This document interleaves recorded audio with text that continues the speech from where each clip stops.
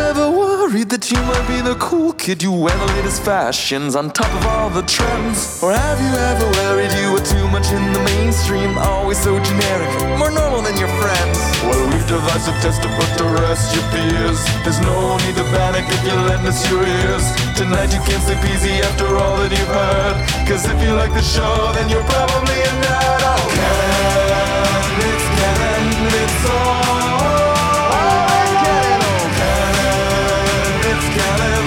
Tyler, Phil, and Boris. So Canon, it's Canon, it's all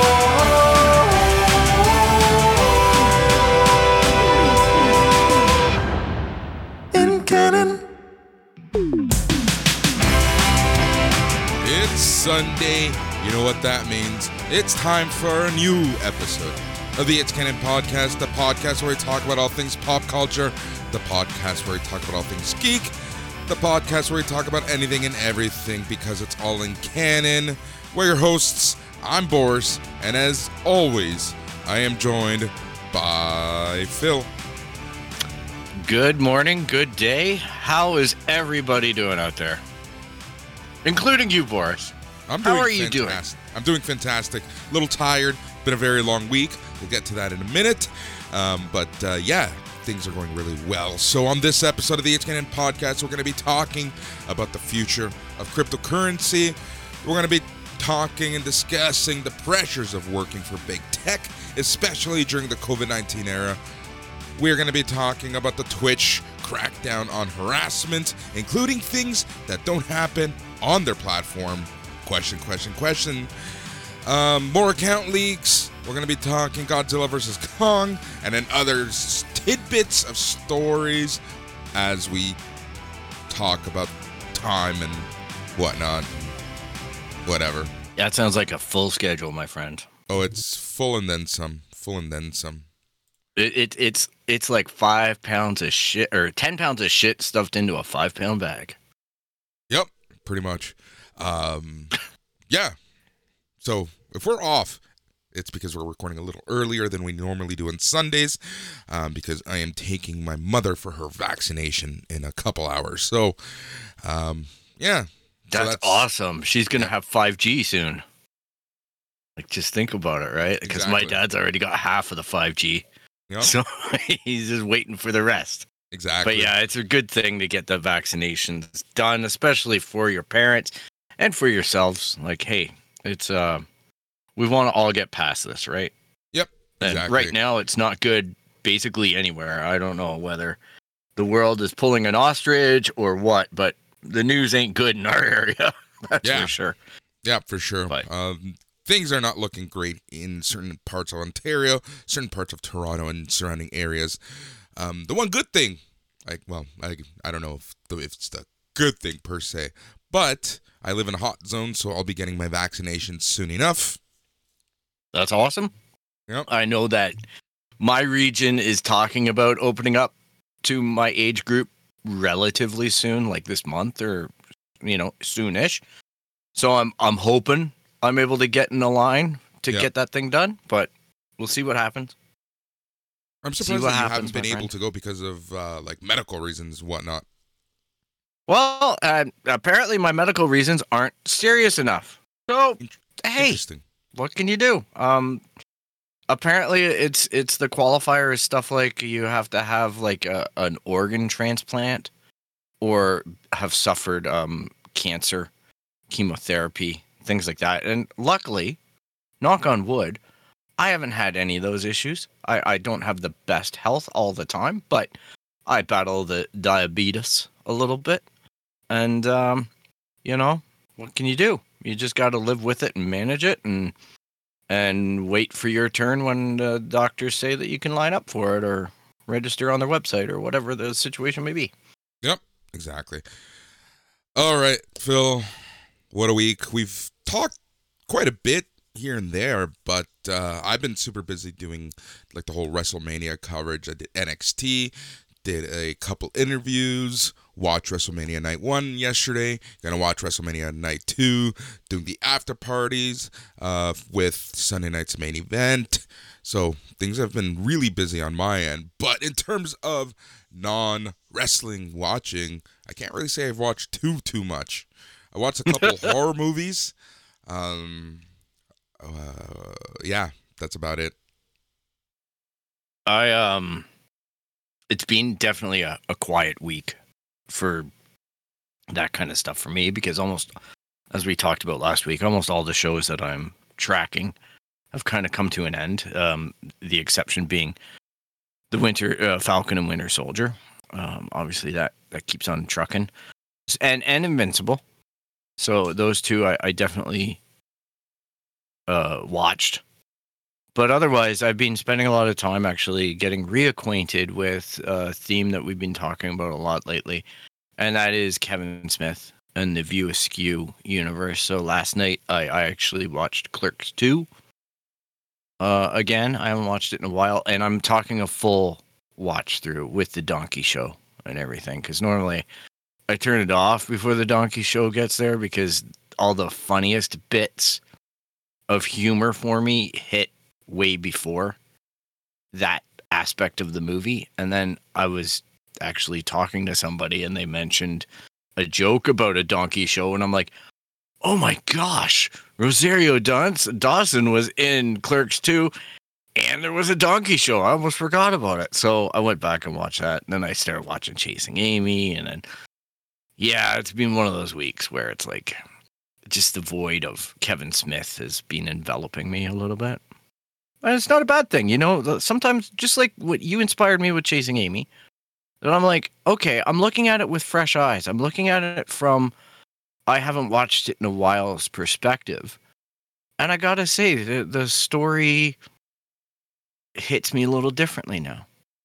Yep. Some scenes that I might have glossed over before have way more importance to me in the dialogue and the actual intention of the scene, versus the shock humor that sometimes it gets as well, because there's many levels to a lot of Kevin Smith stuff, right? Like there's a heart of gold at most of his stories, and there's a lot of stuff around it that keeps you laughing and otherwise distracted towards the actual heart of gold that's in there. Yep. And I really appreciate that about his films. I enjoy the banter, but I also sometimes the actual delivery of the story or the hit of it makes me take pause and really appreciate what kind of work was done there. So, yeah, that's my head musings on Kevin Smith. Yeah. What have you played? And play anything fun this week? You know what? Despite trying to give up Animal Crossing, I haven't. I picked up that Cozy Grove game on the PS5 or PS4, which is like Animal Crossing, except it's a haunted island.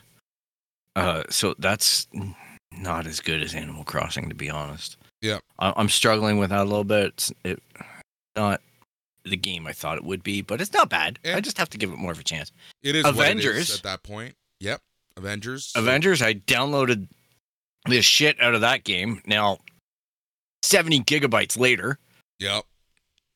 And then an update.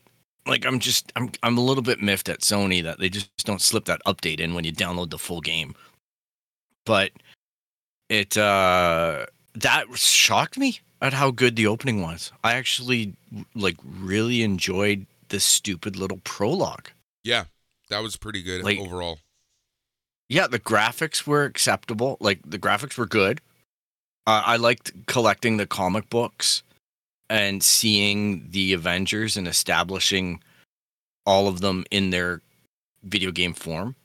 And I was really, really vibing with that. I was shocked at how well that came off. Yeah. And the actual game itself struggles a bit for me. I already see it. There's mechanics that are fighting it and things like that. I don't know. It's a little bit rough around the edges. I still haven't touched Outriders. There's too much bullshit going on around that. online and whatnot, so I haven't really dove into that. And otherwise, it's just been trite gaming. The one update that I did get this week is that this Tuesday, I'm getting delivery of the Dogma signed script and the signed comic book script of Mallrats by Very nice. Kevin Smith and Jason Mewes. Very nice. So that is a lot of shipping expense. It left California on Friday. So wow. I'm like, it's coming here. They needed the extra time to actually sign it, apparently. So that's crazy. Yeah, so I'm really excited to add that to my collection. I actually put one of the things up on my Instagram, Palpatine_Phil, where I'm like, I took a picture of the Kevin Smith shelf. And now I've put the Movies Cup on there, the Movies Toronto. So yeah, I saw that. Very cool. Very, very, very, very cool. There was something I was going to ask you. I just forgot completely what it was going to be. Doesn't matter, I guess. Yeah, Sunday morning. What can you say? Yeah, Sunday morning. It's a shitty morning outside, too. Yeah, but yesterday was great. I went for a walk. I'm doing this walking thing a little more. And I'm feeling better. Yeah, you seem more peppy today. I don't know. It's good. Well, I just finished my coffee. Well, that too. but yeah, it's really I know Boris and I talked off air last week, and he convinced me to just get out there and go for a walk. And so I've been doing that a little more. My exercise is up this week. I'm not being really cutting and going, oh, let's go for a walk, but I'm walking around quite a bit on things that I'm doing and whatnot. So, like yesterday, I went for a dedicated walk again. So it's interesting to see how much the neighborhood has changed for me and whatnot. Because I've grown up here my whole life. So it's freaky because there's places where a house used to be and it's now a vacant lot. Yep. And stuff. And I'm like, oh man, where did that house go? It's funny just seeing stuff from an adult perspective because I haven't really walked the beat since I was a kid. It's funny because my parents live in a neighborhood right in the townhouse complex right beside where we grew up ish. It's hard to say kind of where we grew up just because we moved so much. But where I spent the younger years of my life, I guess is the best way to put it, right?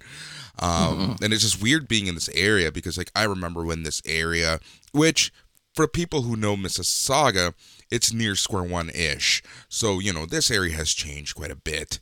But it's just similar to you. It's kind of anytime I'm at my parents, it's kind of weird seeing how the area has changed. And some of these houses are now turning into those cookie cutter houses just because someone buys two houses, builds a couple new houses that look exactly the same. And that's one of my biggest pet peeves with people who just buy up properties. It's whatever, they'll buy it up, rebuild, but no thought goes into what they're actually rebuilding. Yeah, there's a guy across the street from me who did that. He bought a house and he divided it and made two houses that are exactly the same, side by side. And in one sense, I agree with you because it kind of makes the neighborhood look different. But at the same rate, the house that he bought was a piece of shit anyway.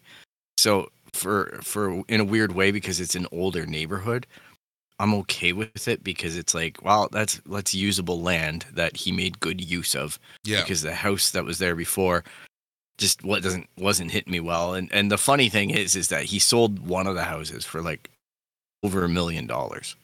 Wow. And the thing is that it took forever to sell, and every house sells quickly in my neighborhood. Yeah. But this took a long time to sell because on either side of it, aside from his actual unit, the one side has rentals and the other side has rentals houses. And the thing is nothing against renters. I used to be one for a very long time, and that's okay. But let's just put it this way. These houses get regular visits from the police. Right. That's beside there's the a lot of trouble. House. That's just shitty people. Yeah. The landlord doesn't seem to be recruiting the best types exactly for that. But what can you do, right? But that's life in the neighborhood. Yep. What can I say? Yeah. I know some interesting people who live up in your area, and I would have to agree with you. Yep, there's definitely some rough parts in this town. To say the least. It's kind of weird because it's like such a small town, and it's got that small town vibe, but it's just, I guess it's that small town vibe, right? Yeah, it's funny because where I work, they said that they moved up here, and we're north of Toronto, Newmarket, Aurora area. And he's just like, yeah, I moved into town and, all this. And then he just kind of mentioned, he goes, I went to this plaza and I really got the skeeves. Like, he's just like, it felt really shady here. And I'm like, yeah, don't go there, especially at night. Yeah. And he's just like, yeah, he told me, he's like, my wife and I want to move already. Because there's just parts of this town that are just very unsettling at past dusk. There are parts, so the mall, for one, there's certain areas in the mall that just seem so shady. And then, right by the hospital up there's like a plaza with an LCBO. It's not that close to the hospital, but I think it's on the same street. Once again, that plaza just looks so shady. Yeah, there's two plazas in town. That one that's up near the hospital, that's the one that my friend was talking about. And that one is actually the okay one compared to the other one with the Value Village in it. The one with the Value Village is frickin' sketch. I'm telling you, there is shit going on in that plaza. Yeah, I'm sure. It scares me. Factory Direct is in there. Oh my gosh. It's just, and a giant tiger. I've never been inside the giant tiger, and I'm holding that as a champion of my lifestyle, where I have not walked into a giant tiger, and nor do I ever want to. No offense to Giant Tiger or its fans, but yeah, it's just the where it is in town. I'm like, oh, that looks sketchy. Yeah, I get it. Congrats to your niece. Yes, my niece is getting married. Her boyfriend, which they've bought a house together. They have a dog, and he finally popped the question, which seems to me to be in reverse order, but hey, you got to live your life. It's tough, right? Exactly. It's so weird because, like, I've known her since she was a kid. Like, it's crazy to think that she's, engaged now. Yep, I'm her godfather too. Yeah. Like, it's a trip, man. I'm like, oh, she's getting married. She's all grown up. But then I'm like, yeah, she's almost 30. Yeah, exactly, right? Like, that's the thing. Yeah, like, it's crazy.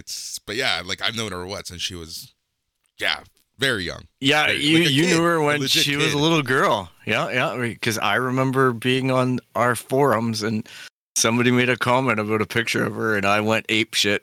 I'm like, You don't even talk about my niece. Yeah. It's kind of funny when people didn't know who we're related to.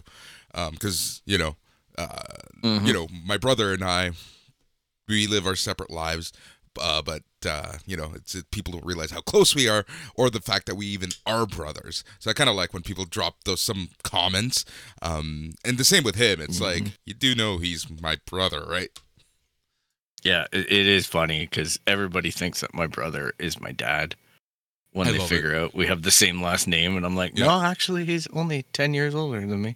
But yeah. It's so funny. He hates it. I get a laugh out of it. So. Yep, so funny. All right, let us get into things because we have a lot to cover today. So I think we're going to start with cryptocurrency. So when we were talking about NFTs, one of the conversations that we were having was about kind of the environmental repercussions of NFTs and of blockchains and cryptocurrencies in general. And this has become a major issue. There's positives and negatives. And one of the things that we were saying about cryptocurrencies at the time was that, hopefully because this is a private sector, non-government, non-regulated thing for the most part, they were going to hopefully, strive and strive to make a difference on their own without being forced to. So that's exactly what's happening. So a bunch of private sector people companies, organizations have banded together, and they've announced a crypto climate accord, which aims to erase cryptocurrency's legacy of climate pollution. They target 2040 for the crypto industry to reach net zero emissions. Oh, that's really noble to enter into an agreement or an accord that has those goals. I just the problem that I see right out of the blocks is most of this stuff is done in countries where it's hard to regulate. Like, it just seems chaotic. And a lot of these places that are doing a lot of atrocious power consumption and have total disregard for things are doing it off the grid, in the sense that they're stealing the electricity in abandoned houses and running like these mining farms and stuff like that. At least that's the impression that I get from when I watch the news and they go, oh, in X country, they raided this block of houses, and in the basements were set up all these video cards that were just cooking. And it was basically causing blackouts and brownouts in the area. And it was all illegally hacked electrical hookups. But that's the thing. That's the illegally, like the black market of this crypto industry, right? Like any major industry has this black market, and even the crypto industry has this, and that's what that is. But anyone who is on the legit, they would be following these rules. But I do agree that it's hard to kind of maintain this, especially when your government might not necessarily give a shit about any of this. So it'll be interesting to see how they quote unquote enforce. I don't even want to use the word enforce, but kind of validate that all of this is happening. So one of the things that they do want to do, and I think that the technology itself is going to finally be taken a look at it, normalized, and changed a little bit, because one of the things they want to do is they want to develop an open source accounting standard that can be used to consistently measure emissions generated by the crypto industry. So kind of, again, self-validating, self-policing. They also want to develop software that can verify how much renewable energy a blockchain uses. So again, this stuff is being built into the algorithms of cryptocurrency itself. So hopefully that will help. They also want to improve and optimize the code itself, so that as it's solving the mathematical problems, it doesn't use as much electricity as it currently does. Because Bitcoin, do you know how much not electricity, but the carbon footprint of Bitcoin is? You know how bad it is? No clue. Bitcoin alone has roughly the same carbon footprint as Hong Kong. Oh my gosh. Wow. That's crazy. I applaud the people doing this work and trying to make it as ethical and low impact as possible. I think that's great, but it's just a matter of time before governments around the world start putting their fingers into this. And I'm not even talking about the environmental impact, but my ears perk up when I hear there's going to be algorithms and tracking taking place in the background on something. It just means to me that eventually the reason why Bitcoin, or one of the big attractions to it, is that it's a non-traced transfer of cash. That's right? The whole thing. It's just a matter of time now. Yeah, that's the whole thing of blockchain. So funny that you say that, because Bitcoin itself, being the biggest player in the game, it's likely to cause the Accord the most trouble because of how much energy it uses. So Bitcoin is purposely inefficient. It does this on purpose. It's something that renewables really can't fix, because the miners who verify transactions to get new coins do so by using energy-guzzling machines to solve increasingly difficult puzzles. So because of how you mine for Bitcoin itself, anything these accords will do won't really help in the grand scheme of things, outside of more proficient problem-solving skills by a machine. It's just crazy, man. It's interesting to be witnessing this from the sidelines as it's in such early stages and evolving so quickly. Yeah. Like I say, it's just a matter of time before governments start dipping their fingers into all this and taking a cut. And I have that's number one. Number two, I have a feeling that this, once the energy consumption and carbon footprint of certain cryptocurrencies become more known and a bigger issue, I have a feeling that that's when governments are going to start to step in. Like, I'm surprised the European Union isn't all over this, to be honest. Well, I think it really shows one thing that I've noticed in my lifetime, and that is that government isn't really receptive to change. Oh, yeah. They're super slow about things, and you just look at electric cars and how that industry isn't as regulated as it should be. You look at what's happened with big tech in our lifetime and watching Microsoft and all these companies getting hit with antitrust lawsuits and monopolistic behaviors and their slow reaction. You look at what's going on with Facebook right now and the seeming ineptitude of the government to even control or interject intelligently on that. You look at the amount of scams that are going on that seem to be slipping by. Like, I even saw a report last night that the FBI are now investigating cheating in online games. Yeah. Because they're basically saying that there's games being thrown in Counter-Strike intentionally through people fixing the matches, like larger criminal organizations fixing the matches with players. And the FBI are looking into it, but the FBI are completely overwhelmed because they have no concept of how the game works or anything. You know what I mean? Look, like they have no experience in this. We've seen it when big tech goes to Congress. We've seen the type of questions that get asked. Like, these are the people who are supposed to be in charge of this stuff, and they have no fucking idea how any of this works. So this is why big tech and, especially things like this, like Bitcoin and cryptocurrencies in general can get away with so much, because your governments and the average person has no fucking clue how any of this works.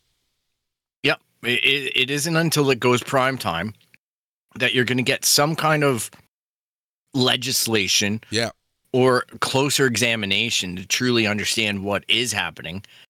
And by the time that they understand that, it's going to evolve into something even more off the grid. Like, that's exactly the thing. This stuff is moving at the speed of light, and our politicians are literally just walking with like broken shoes. Like, it's absolutely terrifying in some senses about how inept they are when it comes to adapting to this stuff. Exactly. And I'm not trying to be mean about it. I'm just trying to point out, right? Like, that the government by nature isn't really agile enough for this type of tech. Exactly. So that's why, a lot of industry leaders in the cryptocurrency world, kind of like the idea of this, but the reality and the execution is very much into question, because, as we both already talked about, in its very nature, cryptocurrency is the Wild West right now, So, how are you going to regulate the Wild West? Who's going to be the sheriff that comes into town and tries to fix this? So, while on paper this is a great idea, while on paper they hopefully will be able to do something, the reality of actually executing something and executing the plan and making the plan a reality, we'll see. I applaud them that this is finally being thought of, but I just don't know how they're going to actually do anything about this, unfortunately. Yeah, I think there's going to stand to be a lot of people who make a lot of quick money, and they're going to try to make this compliant and whatnot, like you say, but I don't know how they're going to do it. It's noble in its conception, but I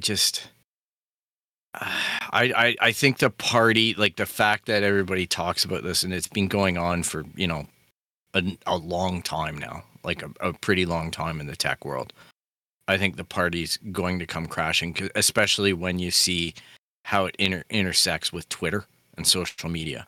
I think like when we talked about the stonks, right, and GameStop and all that, we started to see all these ethical questions about how social media is used to influence certain markets, and I can see that being the same way with crypto.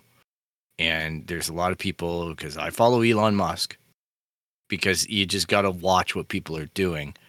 And, you know, he's deleting tweets like crazy lately and things like that, because he's realizing that he may have overstepped his hand, and it's getting eyeballs on it. And those eyeballs become legislators, and those legislators create laws. So. Didn't Elon Musk this week basically say he wanted to recreate Jurassic Park? Well, his partner in his little brain venture basically came out and said they could make Jurassic Park. Yeah.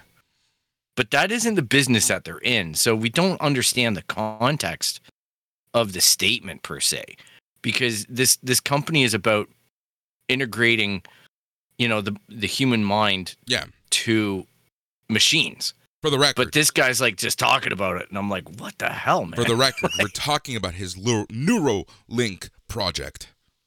Yeah, Neuralink. So basically this is like, the idea is they're doing it with pigs now or something like that, because the pig's physiology and brain waves and whatnot are very similar to human. And they're talking about just being able to download a brain or augment a being with a computer. Yeah. So and that's the intent. Yep. Yeah, Black Mirror shit, big time. So it's just kind of funny because this whole Jurassic Park thing just came out of left field. Yeah. Like I saw it and I'm like, Elon's gonna Elon. So here's the thing about that. I read earlier that the Neuralink project showed a demo of a ape or chimpanzee playing video games using its mind. And all that I could think in my head was, fuck, can you imagine if you're playing like Counter-Strike or something like that and finding out that an ape fucking killed you on the other end of this? Enough when it's an 11-year-old. Yeah, I don't know. This is getting into like one of the areas that I really enjoy in anime, and that is like the Ghost in the Shell conundrums of when beings become digital. Yep. Do they still have a soul? What are the definitions? I enjoyed this with Chasing Amy last night, just with the definition of what sex was. Yes. And now this is very akin to it in the definition of what actual your essence of being is, right? And I'm like, there's so many different approaches to it and they're not wrong. And this is opening up that huge conundrum for me. Yep. Like I'm fascinated by it, but I'm also quite scared about the frontiers. And like, if you want to talk about us talking about cryptocurrency and it's in its infancy or its juvenile years, this quite literally is the inception of what I think will become a world-changing technology. Yeah, 100%. It's very uncomfortable.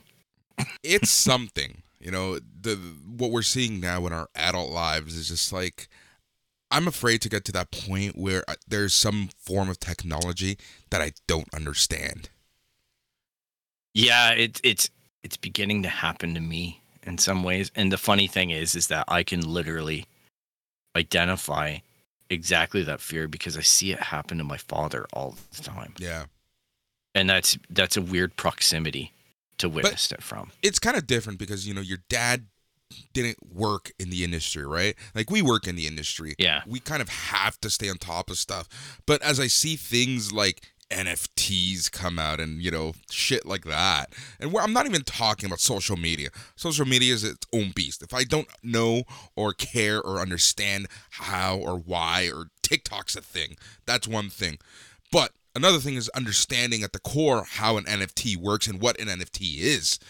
That scares me. It's like, is there going to be a day where there's some form of technology, blockchain or something, that I don't understand how it works at its most basic level?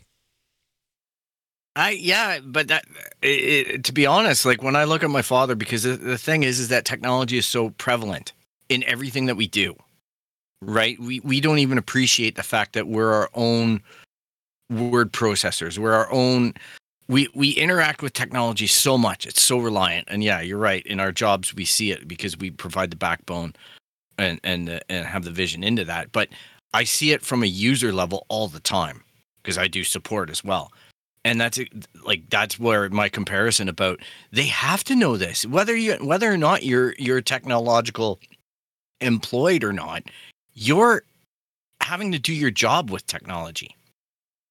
And then when you see stuff exceed people's understanding, that's the lesson that I get out of it. Like it's magic.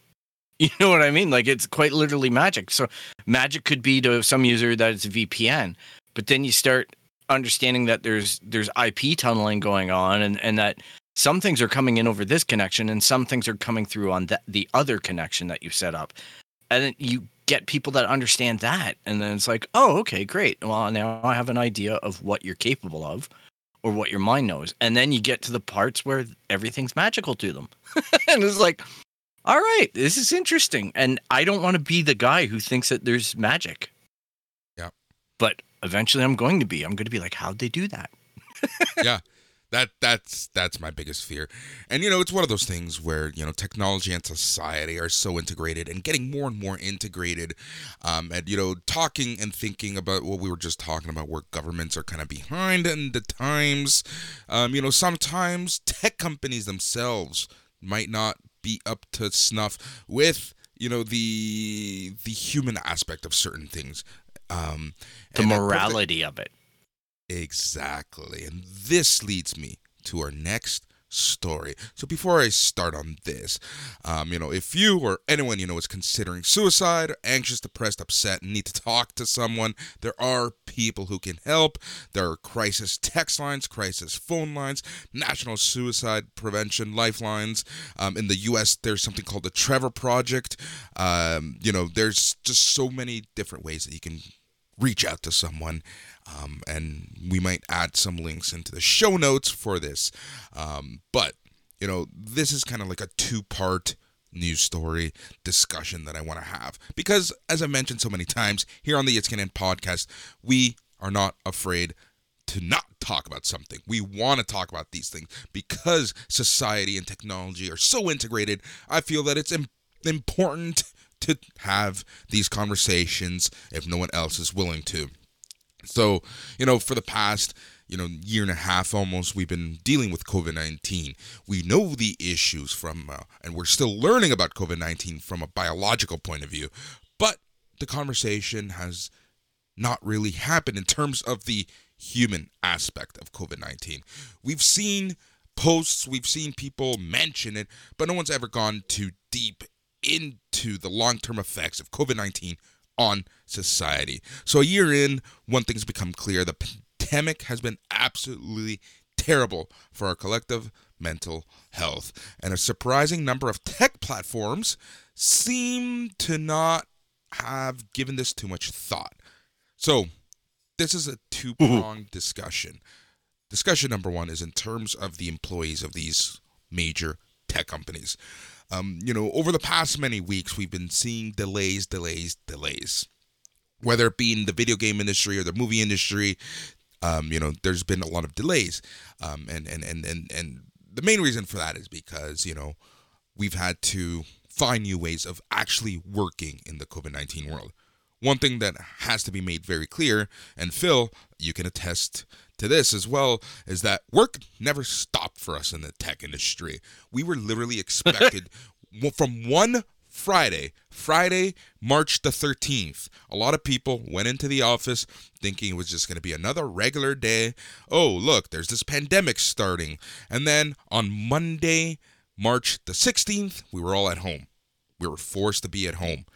Literally from one day to the next, our life was turned upside down from this world where we were used to going into an office, and then we were all forced to work from home. So this has added a lot of complexity for a lot of people, whether it be from a, just a workstation, And right now we're just talking about the physicality working from home. So, but work never stopped. It was business as usual for many companies, right? Yeah. Yep. And you know what? Like the funny thing is that the IT departments like quite literally took it on the chin. Yep. Like the champions that they are, it wasn't perfect for every company. There were certainly some expansion points and some accommodation that took a little time to work out. But the fact is that these teams put in countless hours of thankless time, really, and just got a lot of platforms upgraded and compatible with the types of loads. Because most companies plan, like they have a contingency plan to provide continuity of work or whatever. But it's for a percentage usually, because they go, well, if X thing happens, then we can therefore assume we're going to be losing a certain amount of people, or a certain amount of people aren't really necessary for platforms to function. So then they come to some kind of percentage. And the pandemic caused that percentage to be 100%, right? Because everybody was staying from home. There was no office in effect.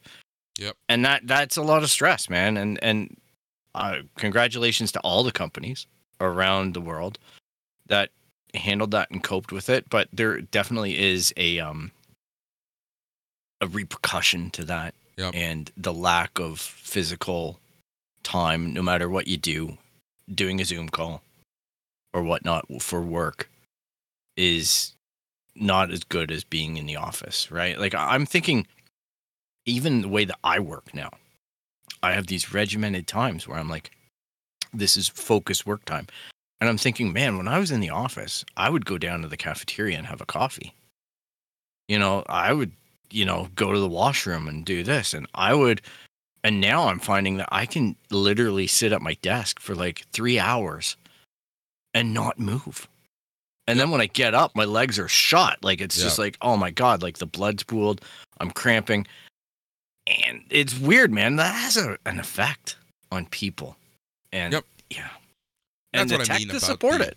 And that's what I mean about the whole, it was business as usual for a lot of people. And, I've been working at home for now 6 years because my job, I don't have an office to go to. The office is in Montreal. I live in Toronto. I do a lot of traveling. I don't have an office to physically go into. So I've been working from home. So when I started working from home, this was one of the first things I found out was I'm actually working more hours than I normally do because, my computer's always on. So I can always, in the corner of my eye, see my screens. If I see an email at 10 p.m., chances are I might answer it at 10 p.m. There's no real office hours per se anymore. So, this alone from a human aspect has taken a toll on quite a few people. Now, to your point in terms of, the countless hours of IT people, I do want to commend IT people everywhere in the world because they have done a marvelous job of making working situations possible for people. And I see this firsthand because I work with enterprise CCMS solutions. So a lot of my customers have had to adapt to work from home. So I wanted to give credit there. But, the human aspect is hundreds and hundreds of hours. Now we're trying to monitor all this stuff. There's a lot of pressure now for automation. How can we make sure that, stuff is going to be on, 99.9999% uptime, right? The 24/7 stuff. So there's a lot of pressure from a lot of different points and pressure points that we never thought we would ever have to even consider. People had, as you mentioned, contingency plans, but never to this extreme where now we've been outside of the office for about a year, a month, and a few days. It's absolutely insane when you think about what's actually going on and the how hard people have worked. And there's that pressure because there's a worldwide pandemic going on. People felt compelled to work harder, longer, faster, and all of that has taken a toll on many people. So one of the things that I want to talk about was kind of that aspect of it. Everyone's exhausted. There's a collective exhaustion going on. And, this is why outside of the fact that, Cyberpunk 2077 was a failure in terms of its rollout, video games and movies and everything like that, they're just taking their time because, everyone's had to adapt, but it's still business as usual. So that, from a employee standpoint, everyone feels compelled to work just as hard, if not harder right now, because no one thought we would be working in these conditions. So all of this has taken a toll mentally on people. Yeah, big time. Like, I know that, like, number one, you're deathly afraid at any point in time that you're going to lose your job if you have one during COVID, right? And that alone, the fear is enough to keep you on your tippy toes and working and delivering a little bit maybe outside of what you normally would be.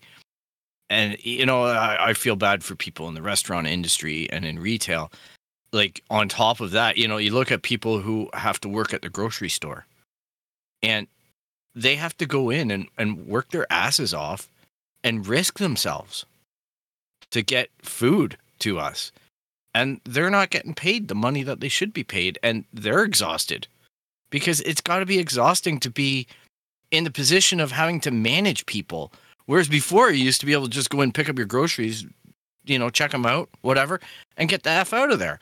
But now they're like, no, you can't put on the belt at this time. No, you have to keep this distance. No, put your bags over there. I can't touch them and stuff like that. That's got to be exhausting for the kid working there. You know what I mean? Or the person working there.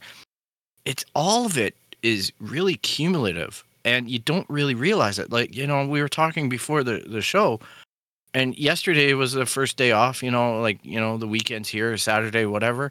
I stayed up a little late on Friday night. I was, watching Avengers movies and shit like that. But I slept in until almost 4:00 yesterday afternoon. Like, that's not normal. Yeah. I woke up, I had a little bit of food, and then I just went back to bed and laid there, and that's a symptom. Like, that's my body telling me something. That's my mind and my body telling me something. Right? And that's concern, man. That's a real thing that's happening. And I don't think I'm the only one in that boat. Yep, you're not, because there are some stats to actually back that claim up. So if we take a look at adults showing symptoms of depression, it's nearly doubled from March to June of last year to 19%. In the U.S., 11% of adults reported feeling depressed between January and June 2019. By December 2020, that number had quadrupled to 42%. Yeah, I'm not shocked. I really am not shocked. Yep. Like, one thing that I can say to people, because I was getting some help during all this before I came on the show, and for people, just don't be afraid to reach out if you need some help. There are resources, and I think the population, the government, and everybody are starting to realize how important the mental health stuff is. And there are things that are out there, but it can make a big difference. You need to find hobbies. That's Boris and I say it on the show all the time, that even if there is nobody listening, we'd still be doing it because it's our own ability to have geek therapy, per se. So we get the chance to interact with one another and talk about the things that we want to talk about. And that's made a big difference for me. I'm still not immune to it, and I know that you're not. But, you got to find some things that give you a little bit of happiness in life and that make you a little more social. Exactly. Now, we're lucky enough to have this this platform where we can talk about stuff. We don't really talk about how we're feeling per se, and that's because the tech industry, and this is the second part of the discussion, the tech industry is a little behind. Depending on what platform you're using on, they may or may not even allow you to talk about this stuff.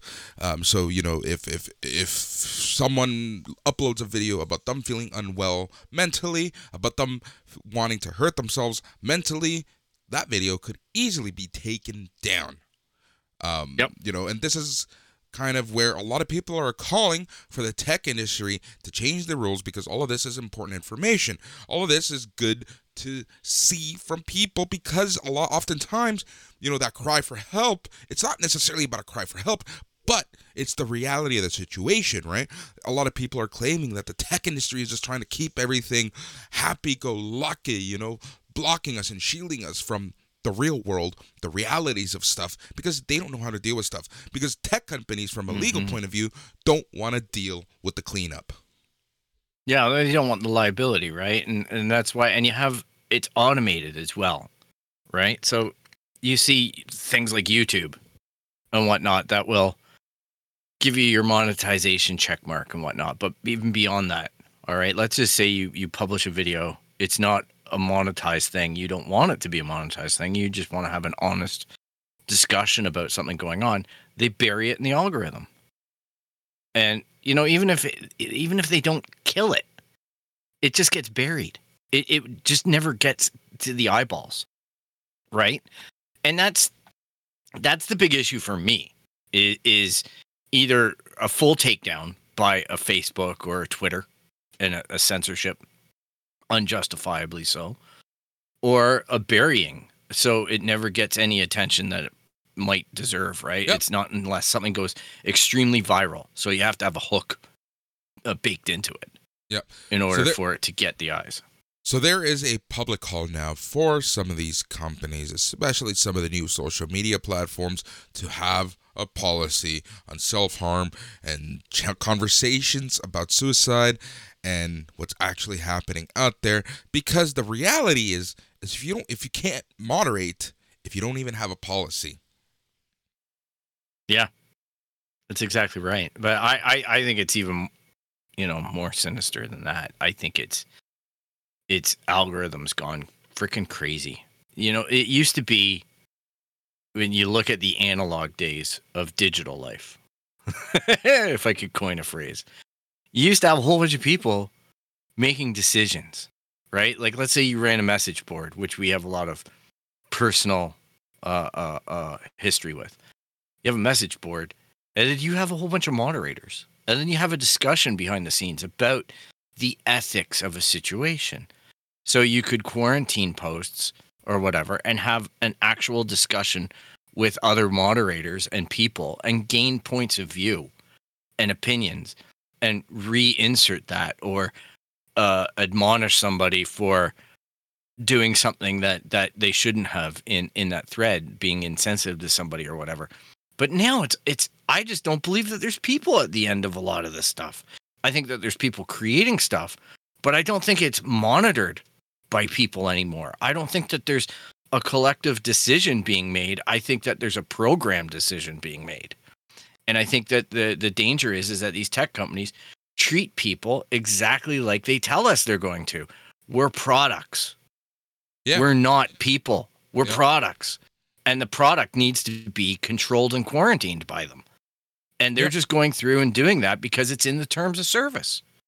Yep. And that's the real criminality about all this morally, right? And my goodness, if people thought that we were on the negative loop before, holy cow, hold on to your hats, people. Yep. Having said that, there are companies who are starting to address the larger issues between tech and society. For example, Twitch will ban streamers for serious off-platform conduct and harassment. I know what some of you are going to say. It doesn't matter what XYZ does on their own time. Well, it does when they are a famous Twitch streamer, because people correlate person XYZ and Twitch as being one entity. So person XYZ is representing Twitch, especially when they have the credentials and, the certification from Twitch. So, if person XYZ, is being accused of sexual misconduct, that reflects poorly on Twitch. So they have now given clear outlines for how it will handle off-platform harassment and serious misconduct. In a blog post, the company categorized off-platform harassment into two sections: harassment that occurs on Twitch and other platforms, and harassment that takes place entirely off-platform, aka IRL. Yeah, it's Gina Carano meets Twitch. Yep. unfortunately, like we had this fleshed out discussion with that, and when you enter into an arrangement with a company like Twitch or anyone else, right? If you're reflecting upon their image in a way that they don't want, they're gonna have rules about what they're gonna do, or they're gonna terminate. They're just gonna say, "Hey, look, we don't want this association anymore. Have a great life. We hope it all works out for you, but don't log into your channel because it's gone." Right? Like, tough, man. Well, it's not tough. Don't be an asshole.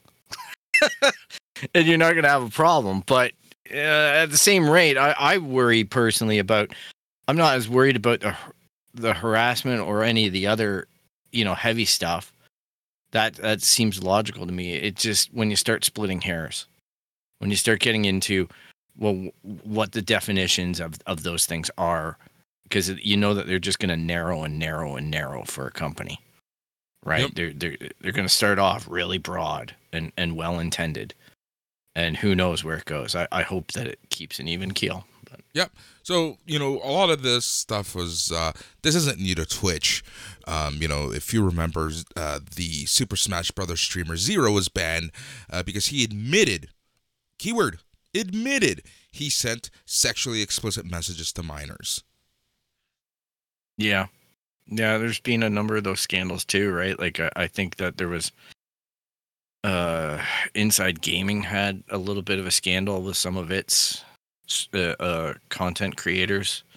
Maybe I'm wrong. I didn't dig too deep into it. I saw reports that there was some accusation of improper behavior by some, and yeah, it happens in the industry, right? It's not wrong for them to terminate on that basis, right? If there's misconduct going on and people are abusing and using their social media status to, I don't know, take advantage or harass people, it's not cool. Yep. All right, so that's that. Last week, Boris, stop sending me the pictures that you send me. All right, Last week we were talking about Facebook and their leak. Well, they're not the only company who has leaked. LinkedIn has apparently had 500 million accounts that have leaked online. Clubhouse, the new social network that's podcast-like, has lost personal info for 1.3 million users. Jeez. I saw the other day, last night on YouTube, I logged in and I follow Linus Tech Tips, and he was doing like a live broadcast, and his phone number has been released to the public through one of these leaks. Yep. And he was griping about it last night. I didn't watch it. I just saw the headline. I thought, oh my dear Lord, like I wonder if that was in the Facebook. But now I can just wonder if it's in the LinkedIn, or wonder if it's in the Clubhouse, or wonder if it's... That is... Wow. Here's the thing. The Clubhouse one was interesting because their database was just a simple SQL SQL database. Oh.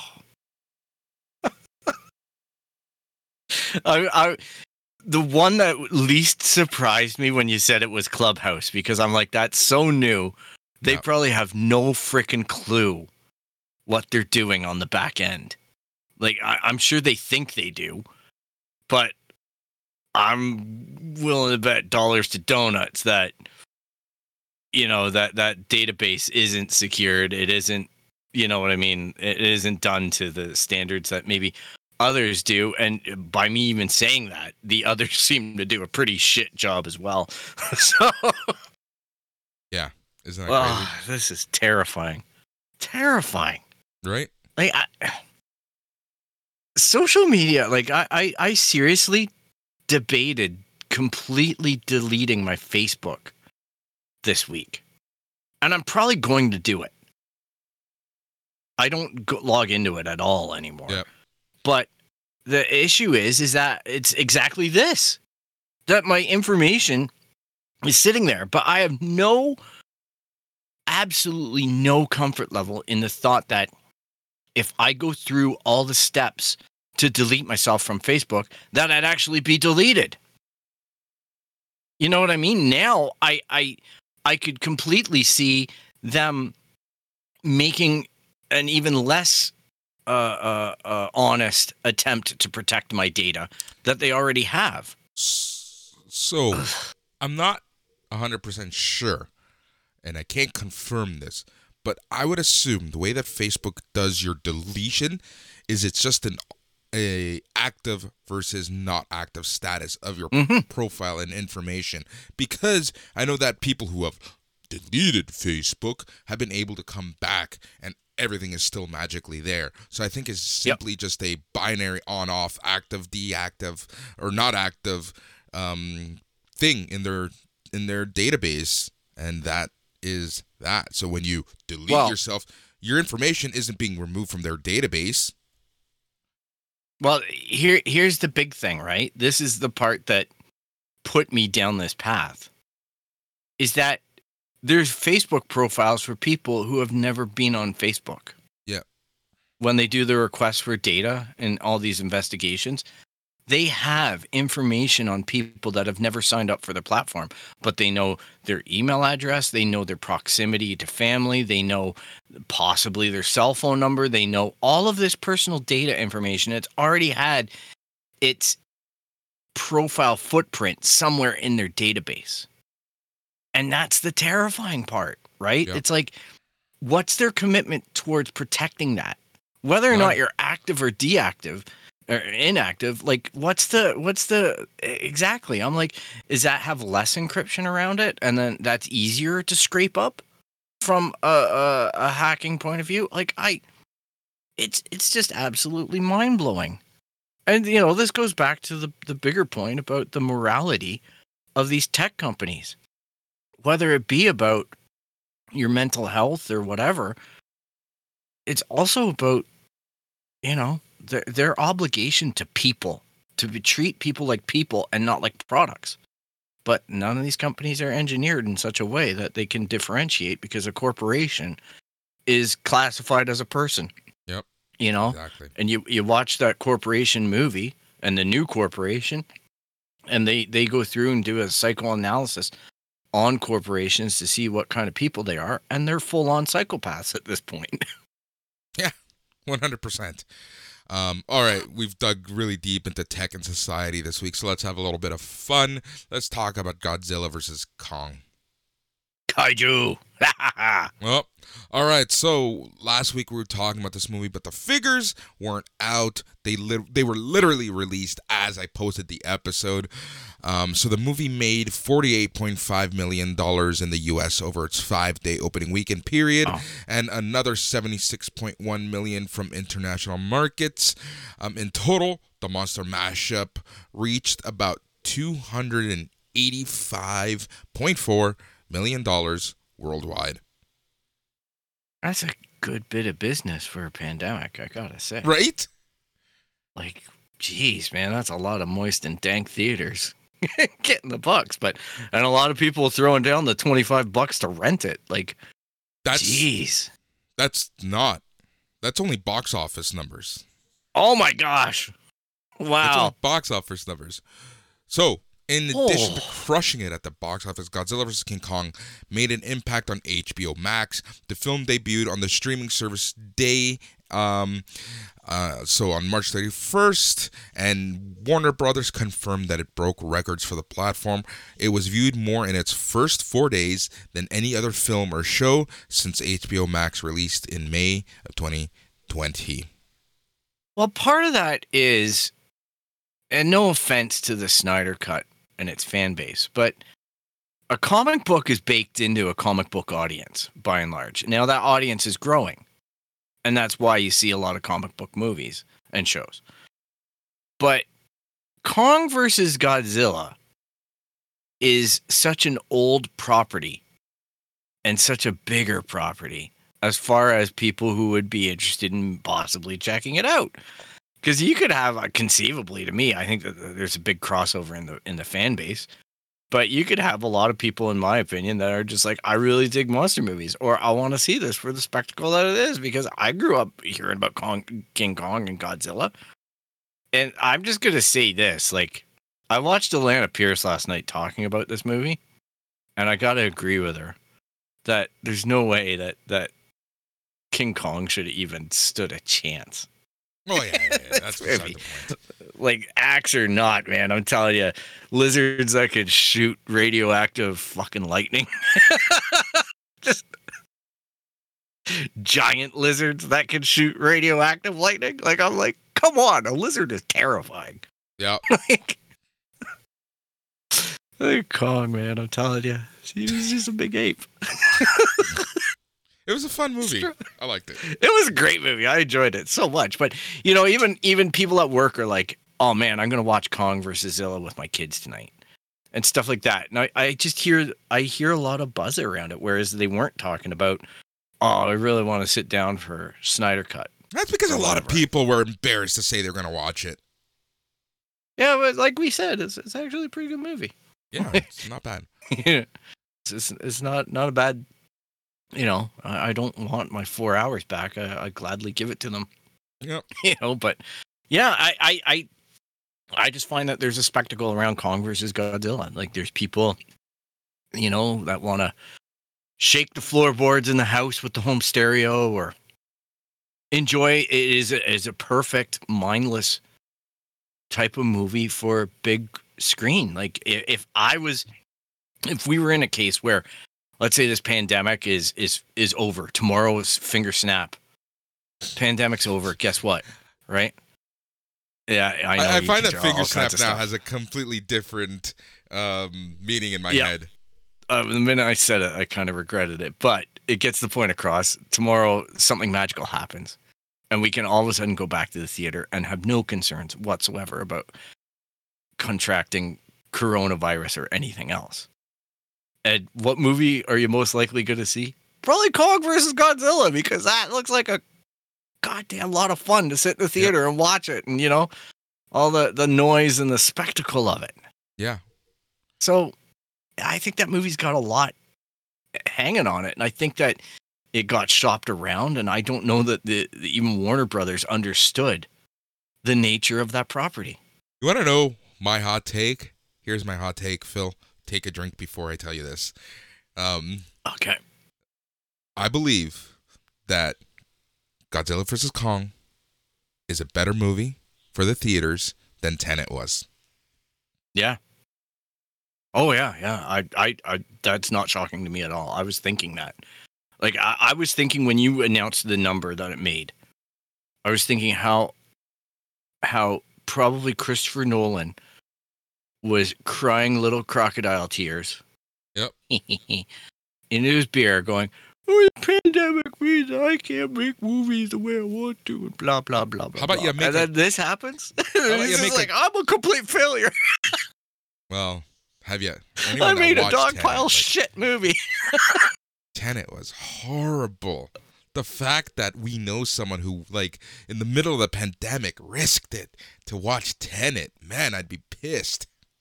But in his defense, he didn't know what Tenet was like before he went. He actually thought it was a good movie, right? Like, that's one of the complaints that people make all the time about movies, is that the trailers sell the movies so well, and they can completely misrepresent. Yeah, as they should. They can. It's an industry. It's its own thing, making trailers, right? But they can missell. It's just like a video game or whatever. You go, oh man, I'm so hyped for this game. You get the game and it's a piece of crap, right? And then you're just like, oh man, I want my money back. There ain't no getting your money back with a movie. I think I've gotten a refund on a movie once. Well, where somebody like threw a freak out in the movie theater, and the manager just said, "Here's free passes, like, to everybody in the theater. You guys, you know, we screwed up your movie experience." You can pretty much pray that something goes wrong with the movie, reel or something. Yeah, that's the only way you're getting money back.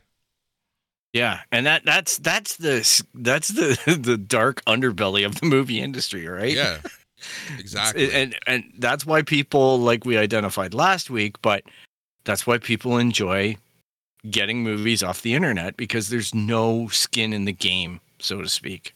Yep. Speaking of movies, Top Gun was delayed to November. Mission Impossible delayed till May of 2022. Deathloop, that movie, or that game, the video game Deathloop, was supposed to come out in May. It's now coming out September. Nintendo Switch stock is deathly low, and they're not making any right now because of the semiconductor shortage. Computer chips, ladies and gentlemen. Like apparently that's why Apple has to keep on moving this event. Yeah. Where they want to talk about the new MacBooks and iPads. They have no chips. Want to hear something about the no chip thing? So I know someone who works at the Ford plant in Oakville, the big famous Ford plant in Oakville. And they were saying that right now they're literally still building cars as if it's no one's business, but they're all going straight to the parking lots because they can't finish them. Yep. There's no computer parts to put in them. Now, that's are they tracking what these cars are missing? Because I'm sensing in a year or two, we're going to get massive recalls because of this. Because these companies aren't stopping lines. They're still making what they're supposed to make, but they're not finishing them. Yeah, it's going to be a logistical nightmare for them on that side, I would assume. But it is getting real, people. We talked about it on this show, and Google had to make an announcement the other day because the rumors were so rampant that they were going to cancel the 5A phone, the Pixel 5A phone, because there was no chips.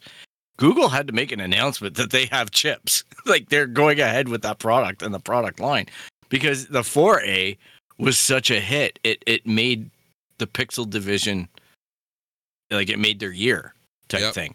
So now there's no way that they can retreat on that product front. But obviously, this is hitting in those areas that we predicted or that we saw the trend going towards.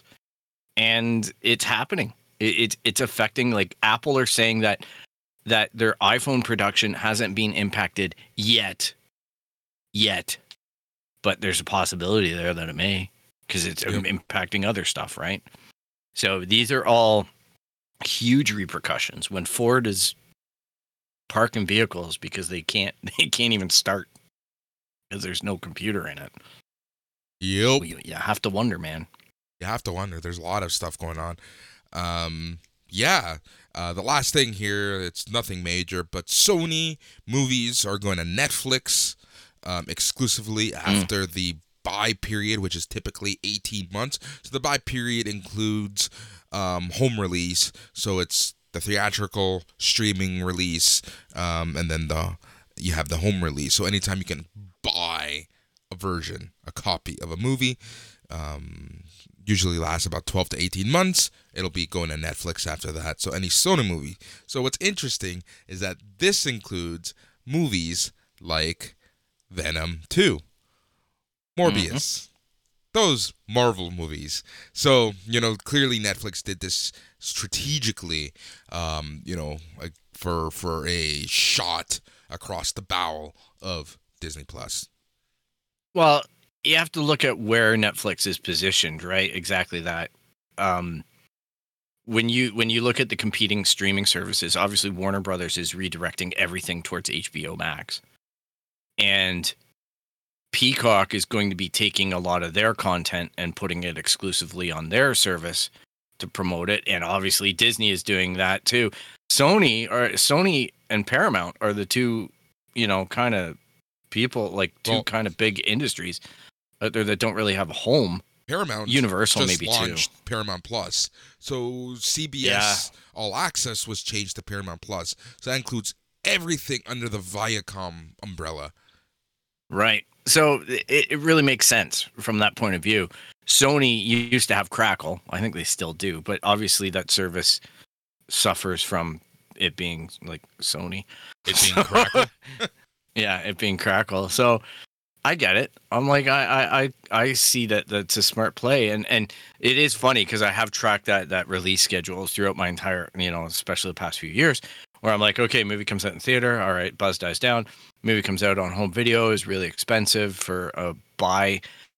gets cheaper, and then it becomes a rental, and then it goes to the services like the movies on the go and stuff like that. It gets its air cycle on that, and then it will show up on Netflix, right? Or a streaming service. So, yeah, it's a great play. Yep. Shrewd bit of business, but right now, Sony has a contract with Starz with a Z. Starz with a Z. So that contract ends this year. So Netflix was able to get those rights. So interesting developments here in the streaming world. But yeah, that is your week in pop culture, your week in tech, your week in all things geek. But before we go, there's a couple things we need to do. Number one, you are going to get a special episode on Wednesday where we talk all things Falcon and Winter Soldier. And holy shit, do we have a conversation planned for you? Yeah, I would recommend you go out and watch that bad boy, because we're definitely going to have opinions that are spoiler in nature. Exactly. And last but not least, nothing ends a episode like us telling you where you can send all your hate mail to. Oh, the hate mail. You can send love too. Be a lover, not a hater. But yeah, you can track us down on www.itscanonpodcast.com. You can look us up on Instagram, Twitter, Facebook. You know, all of our data is unsecured, so at It's Canon Podcast. You can email us at show@itscanonpodcast.com, and you can subscribe via Apple Podcasts, Spotify, Stitcher, Google Play. Anywhere you find podcasts, you're going to find the It's Canon Podcast. And if you like what you hear, be sure to subscribe and leave a rate and review if possible on your platform. Thanks so much for taking the time, and we'll see you on Wednesday. Yep. So also on the channel, we have a interview. Matt, my NXT Talk partner, and we did a interview with the creators and writers of the comic book Invasion from Planet WrestleTopia. Really fun chat. So thanks to them for coming on a show and having a conversation. It was a lot of fun. So you can find that on the It's Canon podcast feed. And yeah, we'll be back on Wednesday talking about all things Falcon and Winter Soldier. We're the It's Canon podcast. He's Phil. I'm Boris. Good night.